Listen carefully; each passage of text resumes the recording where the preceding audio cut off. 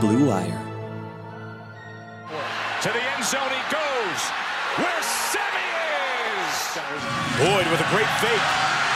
Touchdown, Taj. Hopkins throws to Boyd. Lean means touchdown throwing machine tonight, and he's got another one. Boyd to the end zone. Oh, what an effort! Welcome back to the Taj Boyd Podcast. Joining me today is a name that most college football fans may recognize. Now, me and this guy go back just a tad bit, somewhere around the 11th grade or so. I've seen him perform on the field at a very high level, as he is currently the SEC's all-time leader in passing yards, and I've seen his skills in the commentator booth with CBS. I'm excited to get his insight on a variety of topics and can't wait for you all to take a listen. I'm pleased to welcome my friend Aaron Murray to the Taj Boyd Podcast.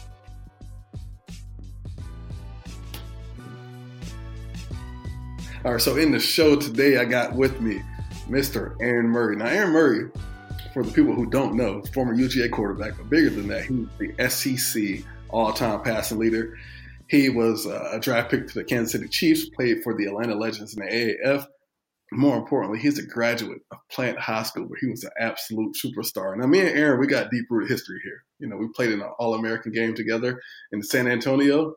We were also Elite 11 counterparts. And I can't wait for you guys to see what he's going to talk about today. So welcome to the show, Aaron. I appreciate you. I appreciate you not saying, "Oh, I also beat his ass one-on-one our senior year when Clemson took down Georgia in Clemson." So thank you for a warmer opening. I thought there was going to be a little jab in there, so thank you. Yeah, you know what? I think Billy Curran did it best. He said, "I'm going to let you down easy." So that's what we're going to do today. But that was, you know what, man, that game and that entrance was the most electric that I've ever seen Death Valley. I don't know if you felt that same way, but it was a pretty special night for me, man. Dude, that place was loud. And I even watched, what was it, later that season when Jameis Winston and those guys came up and played you guys there. And just the smoke, I'm thinking of the right game, the smoke took forever to clear, and it was just loud as heck. I mean, they won that football game, but still that atmosphere that night when we played you guys week one, I remember our first play, we tried to do a jet sweep. You know, we send Malcolm Mitchell in motion. I'm supposed to snap the ball, hand it to Malcolm. He goes around the edge. He's out of a one by three formation, and just get the thing rolling a little bit. And it was so loud, the center couldn't hear me with my cadence, and we actually got a full start penalty because he didn't snap the ball. I mean, Malcolm's going, I'm going backwards, and the ball still's not touching my hand. Full start. We're back 1st and 15. Go 3 and out, and it was just that the entire game. I mean, it's tough. I mean, the key in that situation is don't get a penalty, because once you do, the fans just gobble that up. You and I both know it. You just need one first down. You get 2 first downs, it starts to get really, really quiet until you get to the red zone. And for us, a lot of that game, it was a lot of penalties. And like I said, you got those people excited. It got them even louder, and it was a fun game. And it was one of the toughest environments, because I played a lot of really tough environments. Tennessee was tough. South Carolina, as you know, when they get those towels rolling and sandstorm cranking, that place is loud as heck. But you guys, opening night, ESPN was there. I think Kurt Hershey was on the call, I believe. You guys came juicing ready to go. Well, you had Vic Beasley chasing you every play too, man. So he played. I had Vic, and then the next week I had Jadeveon Clowney chasing me. So that's like, welcome to your senior year. You got 2 of the best pass rushers back-to-back weeks just coming right at your freaking face. So that was a good way to start the year. Vic got me a couple times, and Jadeveon got me over, a 3-year span. Yeah, probably in the double digits, the amount of times that he hit me and sacked me. Well, it's funny, man. I went to Twitter and was like, look, I'm having Aaron on the show. Is there any specific questions you guys want to ask me? And 2 people came with the same thought process. They said, hey, can you guys touch on the experience on the nightmares that you guys had about Jadeveon Clowney, man? And, the issue for me with Seven was that he would take 2 or 3 plays off. He would just lay on my tackle, lay on him. And that one play, he would just have this burst of energy. Meanwhile, I'm taking a 3-step drop. I'll put that back leg down, and I get my back blown out. And it was tough. It was tough playing against a guy like that. The thing that I always will remember about Mr. Clowney was, and I was stupid, I called a full slide protection. I saw him on the edge. It was a 3rd and long. I was like, okay, I'm going to slide protect it. And for some reason, I had one of those moments where just a brain fart. And I actually he was lined up on my left. I actually set the offensive line to the right. So I called a Rocky call, and then that put Keith Marshall blocking Jadeveon. this is not what you want to do. You want to side the line left, block Jadeveon, get 3-4 hands on him, put your running back backside. Well, like I said, I had a brain fart. I send the line right. Keith Marshall goes left, and Keith is like, I'm not going to fit this dude up. I'm going to go cut him. And Keith goes to cut him, and Jadeveon he hurdles him, and he's in the air about 5 feet, and I'm actually going to go throw a slant to my left. So I'm hitting my back step, about ready to rip it, and Jadeveon's literally flying in the air.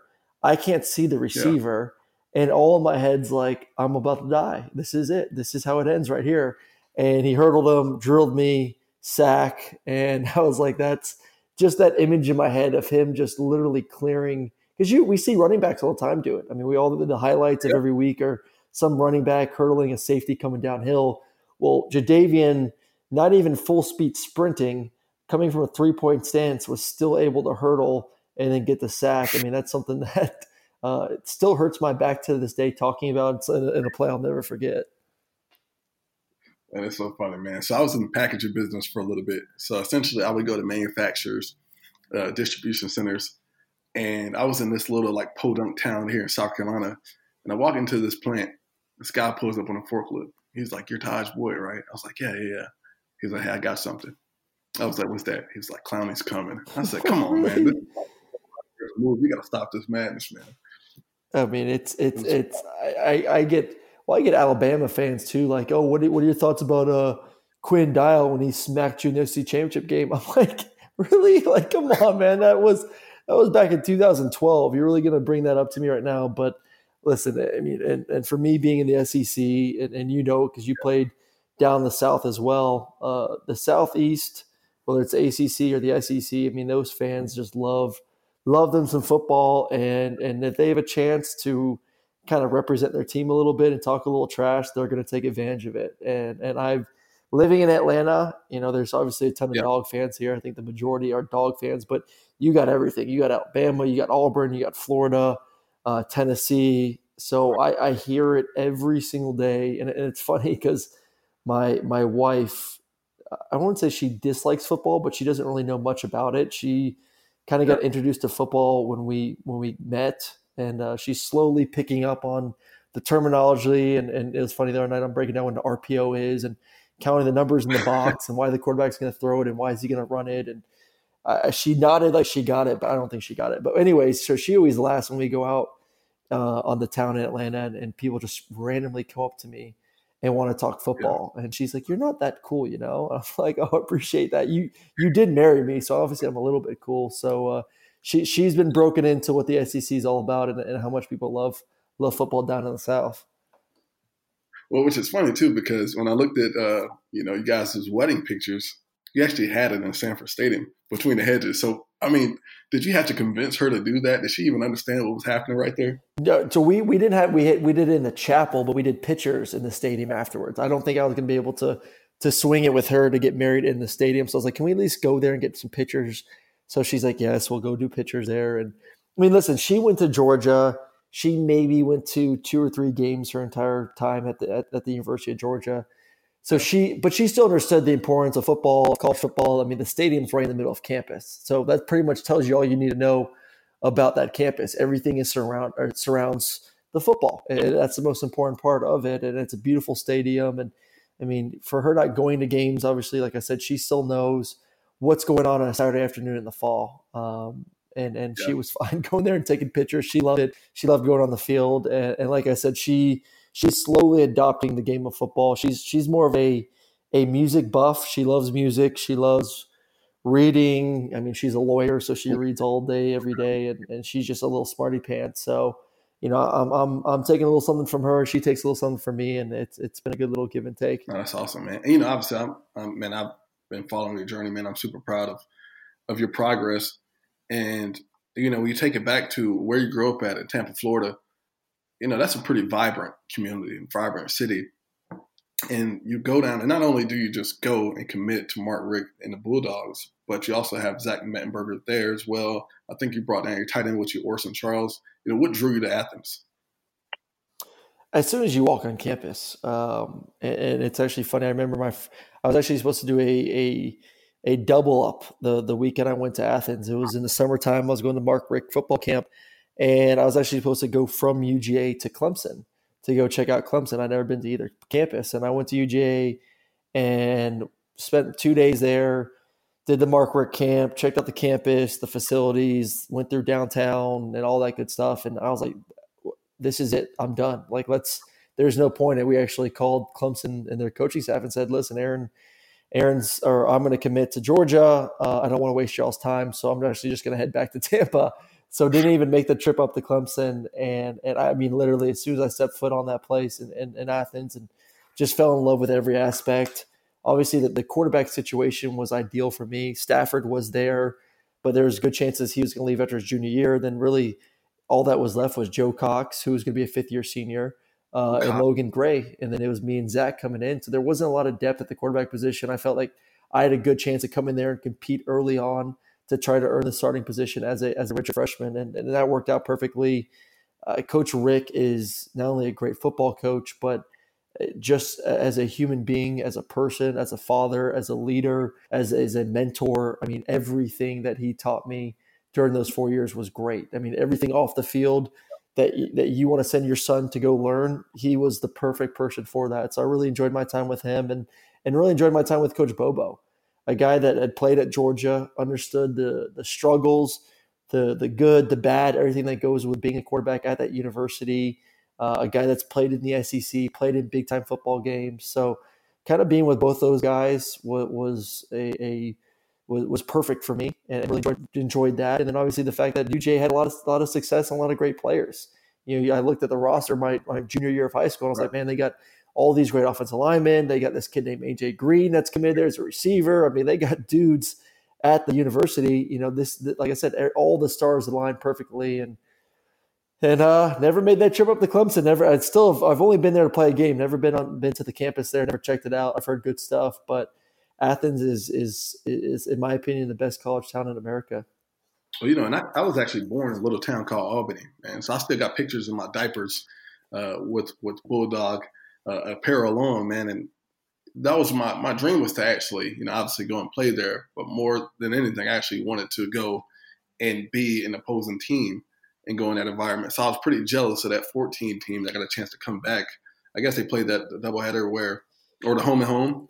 Yeah, they did a little home and home action. It was booming because my dad, he honestly wanted us to get an English Bulldog growing up and name him Uga. And I think that's a pretty cool tradition, man. I just think that it's rich. And the people, I mean, look, they're loyal, man. They're through and through. And that's what I explained to people about Clemson as well is, you know, when you go play in these college football towns, I mean, this is the professional football. And obviously you got the Atlanta Falcons, but the Georgia Bulldogs are bigger than the Falcons in the state of Georgia. Oh, yeah. And it's, you know, it's unprecedented, and it's hard to explain to people unless they actually get in this environment. Well, I think living in Atlanta now, it's crazy because it literally goes University of Georgia, it goes Atlanta Braves, and it may not even be Atlanta Braves anymore. People love this Atlanta United. This soccer team has just taken the city by storm. You know, those two are almost interchangeable right now. You got those two, and then it's the Falcons as the fourth team. And it's crazy. A team that was, you know, in the Super Bowl a couple of years ago. And if you had to take a poll throughout the city, and I honestly think that would be the order. It would be University of Georgia, Braves, or soccer team, United, and then the Falcons. I mean, I think Georgia football is way ahead of all those teams anyways. At the end of the day, I mean, people love them some Georgia football. They love the tradition. They love taking a trip to Athens. They love spending the weekend. I mean, all my buddies who went there for that Notre Dame game a couple weeks ago, I mean, they left on Thursday night. They left Thursday night or Friday morning. They played hooky. They didn't go to work on Friday. They just wanted to be in Athens. It's just one of those cities that you just want to be there. You want to be there on a game day. It's gorgeous. It's fun. It's exciting. There's good people. There's good music. There's good food. There's tons of bars. I mean, it's everything you could want for a great college football weekend. And it's only an hour and 15 minutes away from Atlanta. So people still get to go all the time. And like I said, there's just no other environment like it, you know, here in Atlanta or there in Athens. Well, look, tell me this. All right, so since we're talking about music a little bit, we got a guy here at Clemson that, you know, everybody knows, Lee Brice, but you guys have Corey Smith, and you got Colt Ford and all of these guys. Now, Corey Smith, man, is the guy. He's one of the first I don't even want to consider him as a country artist, but he was a crossover artist that I learned about while I was at Clemson. You have a personal relationship with the man or what? Me? No. I mean, but speaking of Georgia music and Athens, I mean, you got REM, you got the B-52s, Widespread Panic. I mean, there are so many. I mean, that's one of the great things. You go out any night of the week and go to a bar, there's great music going on. I mean, it's a rich tradition of musicians and people want to come there. The Georgia Theater Suite. So it's a cool little spot. I wish I got into a little bit more. I dabbled in it a little bit when I was there. I didn't realize how rich the tradition was when it came to music. Like I said, my wife was more the music girl. So she would go to all the concerts and she's like, I can't believe you didn't go to this one and that one and this one and that one. And I was like, listen, I was preparing to go play Alabama. So I didn't really have as much free time as you did. I'll tell you what, well, I know your wife may or may not listen to this at one point, but I did hit the night with you out there in Athens, and it was it's a different world, my friend. It is a different world. That place is, it'll get you in some trouble now if you're not too careful. All right, now talking about Georgia, I mean, these guys are on a roll. Now, I would say that when they played Notre Dame, I couldn't necessarily tell what type of team that they had just because I didn't put a lot of stock into the Irish. But they came out this past weekend against Tennessee. It started off somewhat slow, but, man, they just look like they're hitting a different level. What do you feel about this Georgia team right now? Oh, I'm loving what I see. And let's not forget that's as of right now, that's the best win in college football because this is a pretty good Notre Dame football team.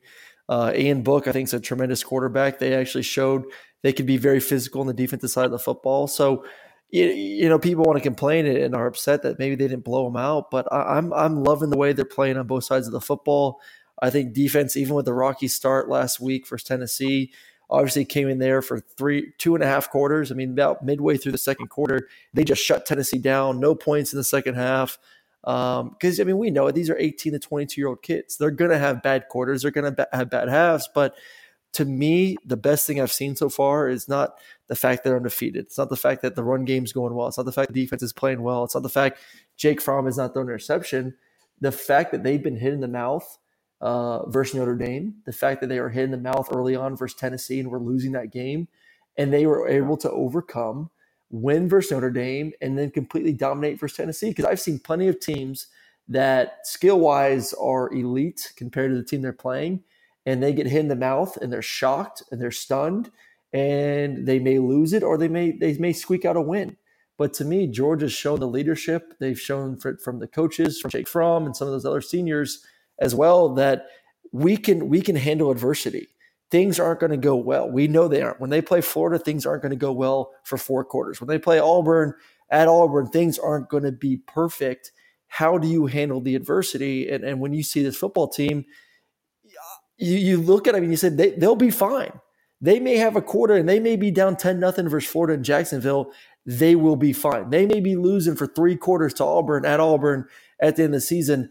They will be fine. To me, the mindset of the football team is, so what? What's up next? Let's keep chugging. Let's keep pressing.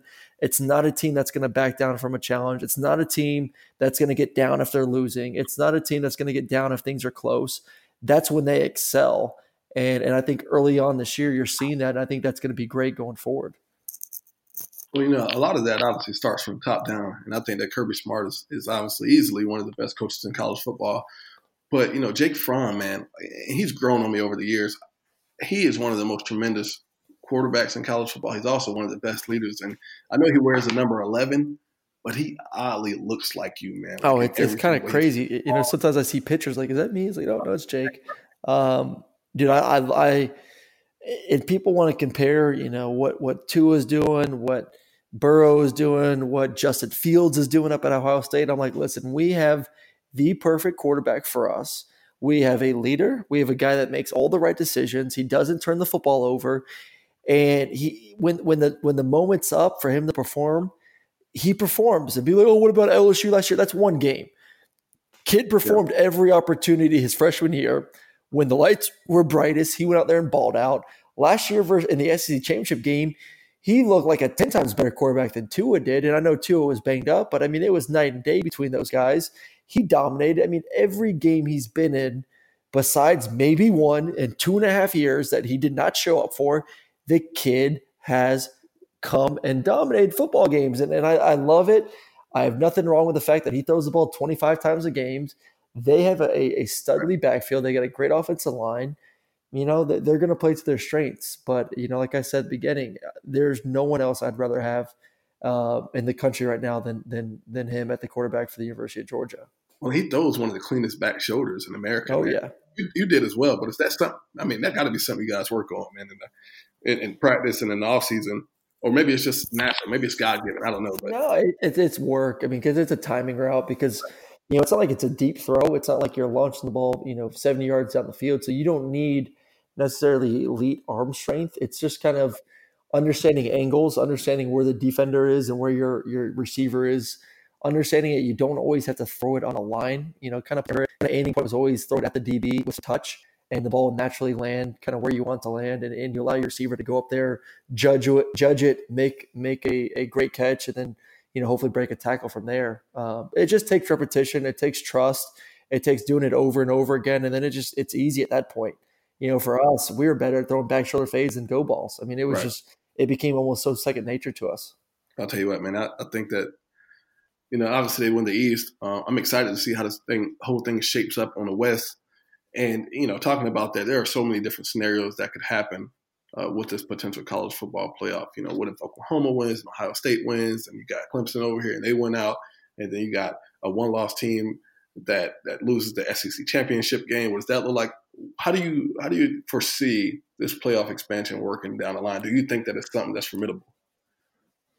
I definitely see it happening. There's just so many good teams that I think deserve it. I do think that the excitement of a 14 playoff is sweet, though. I think, because we talk about it all year long. We're talking about it from the very first week of the season, where if you do have 8 teams, I think there's less discussion, there's less excitement because you kind of know who's going to get in there.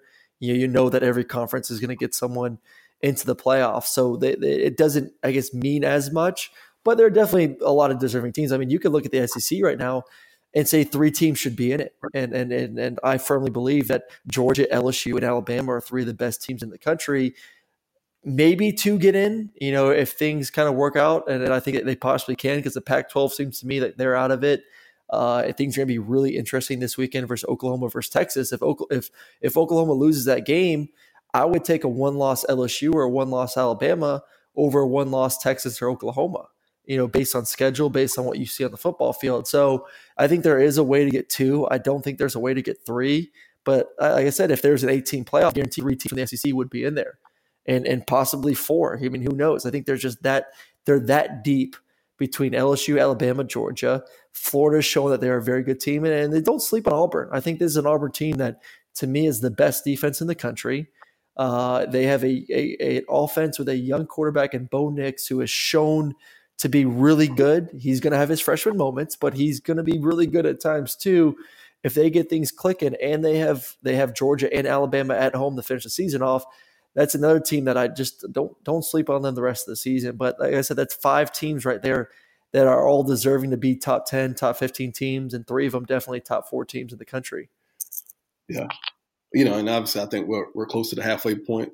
So it'll be fun to see how this thing plays out when the smoke clears. And Aaron, obviously your football experience has took you to many different ventures in life, many different opportunities. Obviously, again, as we reiterated earlier, you were with the Kansas City Chiefs, but you're also with the Atlanta Legends in the AAF. And, me and you, we have a commonality in there, and it's Matt Sims. And he's the worst person to throw a warm-up pass with, man, because he doesn't. Oh, man, he just tries to fire it in there. He tries to show off that arm every time he gets the opportunity to throw a football. Listen, he has an elite arm. He has a very, very strong arm. Just not when you're 10 yards away in warm-ups. That's all I asked for. Yeah, I was walking around they have tape on my fingers half the time. I'm like, this is crazy, man. How was that experience? Yeah, calling over receivers like, hey, receiver, can you come catch for me real quick? Because I like catching warm-ups. I like trying to be as athletic as I can at all times. And, but sometimes like, screw that, man. I ain't trying to break a finger today throwing warm-ups. Right, getting bruises in your hand over there, man. Was that experience, though, going back, playing in pretty much the home state, was that fun? Was it fun getting back out there and playing ball? Yeah, it was fun. It's unfortunate that it didn't last. I thought there was some really good competition out there, and at the end of the day, it all comes down to money. So it'll be interesting to see. There's this new thing, the XFL coming out. Yeah. I don't think I'm playing in it, but just I'm interested to see how it goes, because I think there is a need for football in the spring. I think people want to watch football all year long. There is an audience. Obviously, you need to make sure the money's right. I think their money is going to be good for this league, so you won't see it folding after 8 weeks.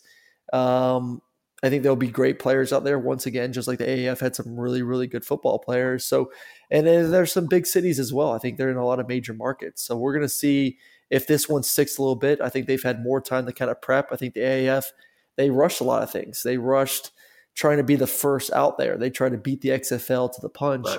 And I think they kind of skipped a lot of necessary steps to make sure that they themselves could be successful. Obviously, making sure you have enough money to make it through a season, where I think the XFL has kind of said, hey, listen, we'll let you guys get to the market first, see what happens, take some notes, sit back, learn, and then we'll go out there and try to have success when we start things up next year. So, like I said, it was fun, though. I had a blast. And it was a good time. I wish it could have lasted a little longer. Man, some of them guys was taking hits out there like NFL Street. Man, it was rough, you know. Yeah, I was sitting there watching them. Yeah, the rules were not as aggressive for quarterbacks. They weren't as lenient and protective as maybe the NFL is nowadays, where if you breathe on a quarterback, it's going to be a penalty. Unbelievable, man. I never thought I would see the game that get to this point where you can't touch a guy without it being a personal foul or a 15-yarder. So it's unbelievable. Man, that's exciting though, man. I'm proud of you, bro, and your journey, man, and appreciate it. Being able to rally. And as a quarterback, we've both had moments where it is more about rallying and bouncing back than it is being in that particular moment. So, we got a lot of different listeners that are in different paths with their lives right now and at different phases. What was one way that you were able to overcome some of those letdowns that you had throughout the course of your journey? And you surround yourself with good people. And that's part of the reason, going back to why I committed to the University of Georgia. I knew no matter what, good or bad, that I was going to be surrounded by Coach Bobo and Coach Rick. And then I got a great support system at home. Growing up, it was my parents, brother and sister, and they were always there no matter what, win, loss. I've been hurt a bunch in my life, from torn labrum my sophomore year of high school to broke my leg my senior year to obviously my ACL tear my senior year of college. They've always been there. And then now my wife too, added on to that. So you just kind of surround yourself with good people, people you trust, people that aren't afraid to tell you no, people that aren't afraid to tell you that you're an idiot. I think it's the biggest thing. You don't want a bunch of yes people around you. If I want that, I'm not going to be successful. When I talk to my mom or my wife or my dad or brother and sister and ask them about, how did I play today? My sister was the first one after games growing up to be like, what the hell are you doing out there? What were you looking at? Why did you throw that interception? Did you not see the linebacker? Right. They aren't afraid to call me out and make sure that I'm doing everything I can to be successful, which I think really pushed me to be the best I could be. And it gave me honest feedback. And the same with Coach Bobo and Coach Rick. They weren't afraid to tell me, Aaron, you need to do this, this, and this, and this. You're doing this wrong. You're doing this wrong. Try this. You want people that have your best interest at hand. And we always talk about with coaches too, you're not doing things right. And they don't care when they stop talking to you, when they stop critiquing, when they stop yelling at you. And I guarantee you, Bobo yelled at me for 5 straight years. And I loved every moment of it because I knew he was out there trying to make me a better football player. Yeah, that's the worst. When you walk into that locker room at halftime and those guys aren't looking you in the eyes I would think that was a rough part about getting cut too, man.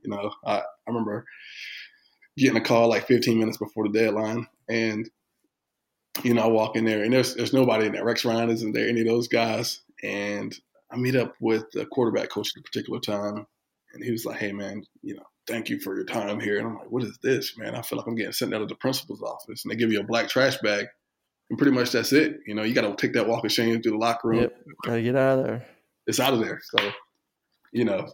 Willie Nelson music and 13 hours of driving to do it to you, man, and let you reflect on it. So, well, I got cut. When I got cut from the Rams, I had about 25 hours of driving to kind of think about it. So that was a lot of fun. That was an interesting trip. So it was fun. I actually got released from the Rams, and then midway through my trip back to Atlanta, this long 3-day drive, I get a call from the Patriots to come do a workout. So I had to find randomly find an airport in the middle of nowhere, jump on a plane, fly to Boston, do a workout, get back on a plane, fly back to my truck, get in my truck, and continue the drive.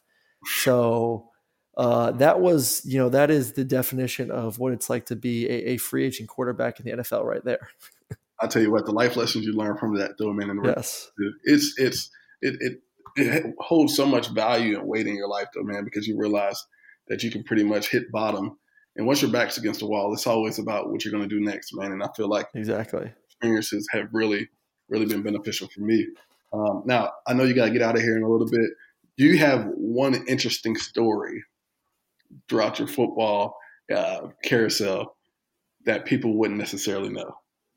More than that, let's hear something about Todd Gurley, man, since we're here. Oh yeah, I mean, I must say I got like 5 billion stories from Georgia to Plant High School to obviously we talked about the AF a little bit to being a free agent story right there was probably the most interesting thing, having to fly across the country, then fly back to jump in my car to continue that trek across from LA to Atlanta. But Todd's an absolute freak. You knew it from day one. I mean, just physically gifted, fast, strong. He's a hard worker. He's super funny. I mean, he's a guy you want in the locker room because he's just cracking jokes the entire time. All right. Now, Aaron, your dark horse to win the Heisman. Dark horse to win it. Man, it's kind of hard to pick a dark horse right now. They're in the season midway through. I think everyone who's going to possibly win it's kind of balled out. But I've been on the Joe Burrow train from week one. I think this kid is special. I think right now, if I was Miami Dolphins, I would pick him with the number 1 pick in the draft. I think he's that good of a quarterback. And I think this offense is only going to continue to get better and better throughout the season. It's still a very young offense, and I think they got more room for improvement. So I'm excited to see what he can do when he does play Auburn, when he does play Alabama later this season. Yeah, the number 1 spot's pretty hefty, man. But yeah, if Aaron's he looked the part, man. The truth, All right. Now, look, how can people continue to stay up with you, man, and keep up with what you're doing, and as you personally and your journey? Whether it's Instagram or Twitter or email or CBS, just let the people know. Yeah, you can follow me anywhere, Twitter, Instagram, Aaron Murray, at Aaron Murray 11 for both. I work for CBS, so I'm covering games on the weekend, do some studio work as well, and then I actually work with SiriusXM. I'm on the SEC channel every day from 3 to 6 with my boy CC, the show pony, Chris Schauder. So staying busy, a lot of good stuff going on, and it's been a blast. That's awesome, man. Well, look, Aaron, I appreciate you taking the time to jump on. I know you got to get ready for another set right now. But look, thank you for coming and spending some time with us. Again, Plant High School phenom, Elite 11 superstar, AAF Titan, Kansas City Chiefs, Georgia Bulldog, now CBS broadcast analyst, man. It's fantastic. Thank you for joining me, bro. Appreciate it, brother. Have a good one. You too, man.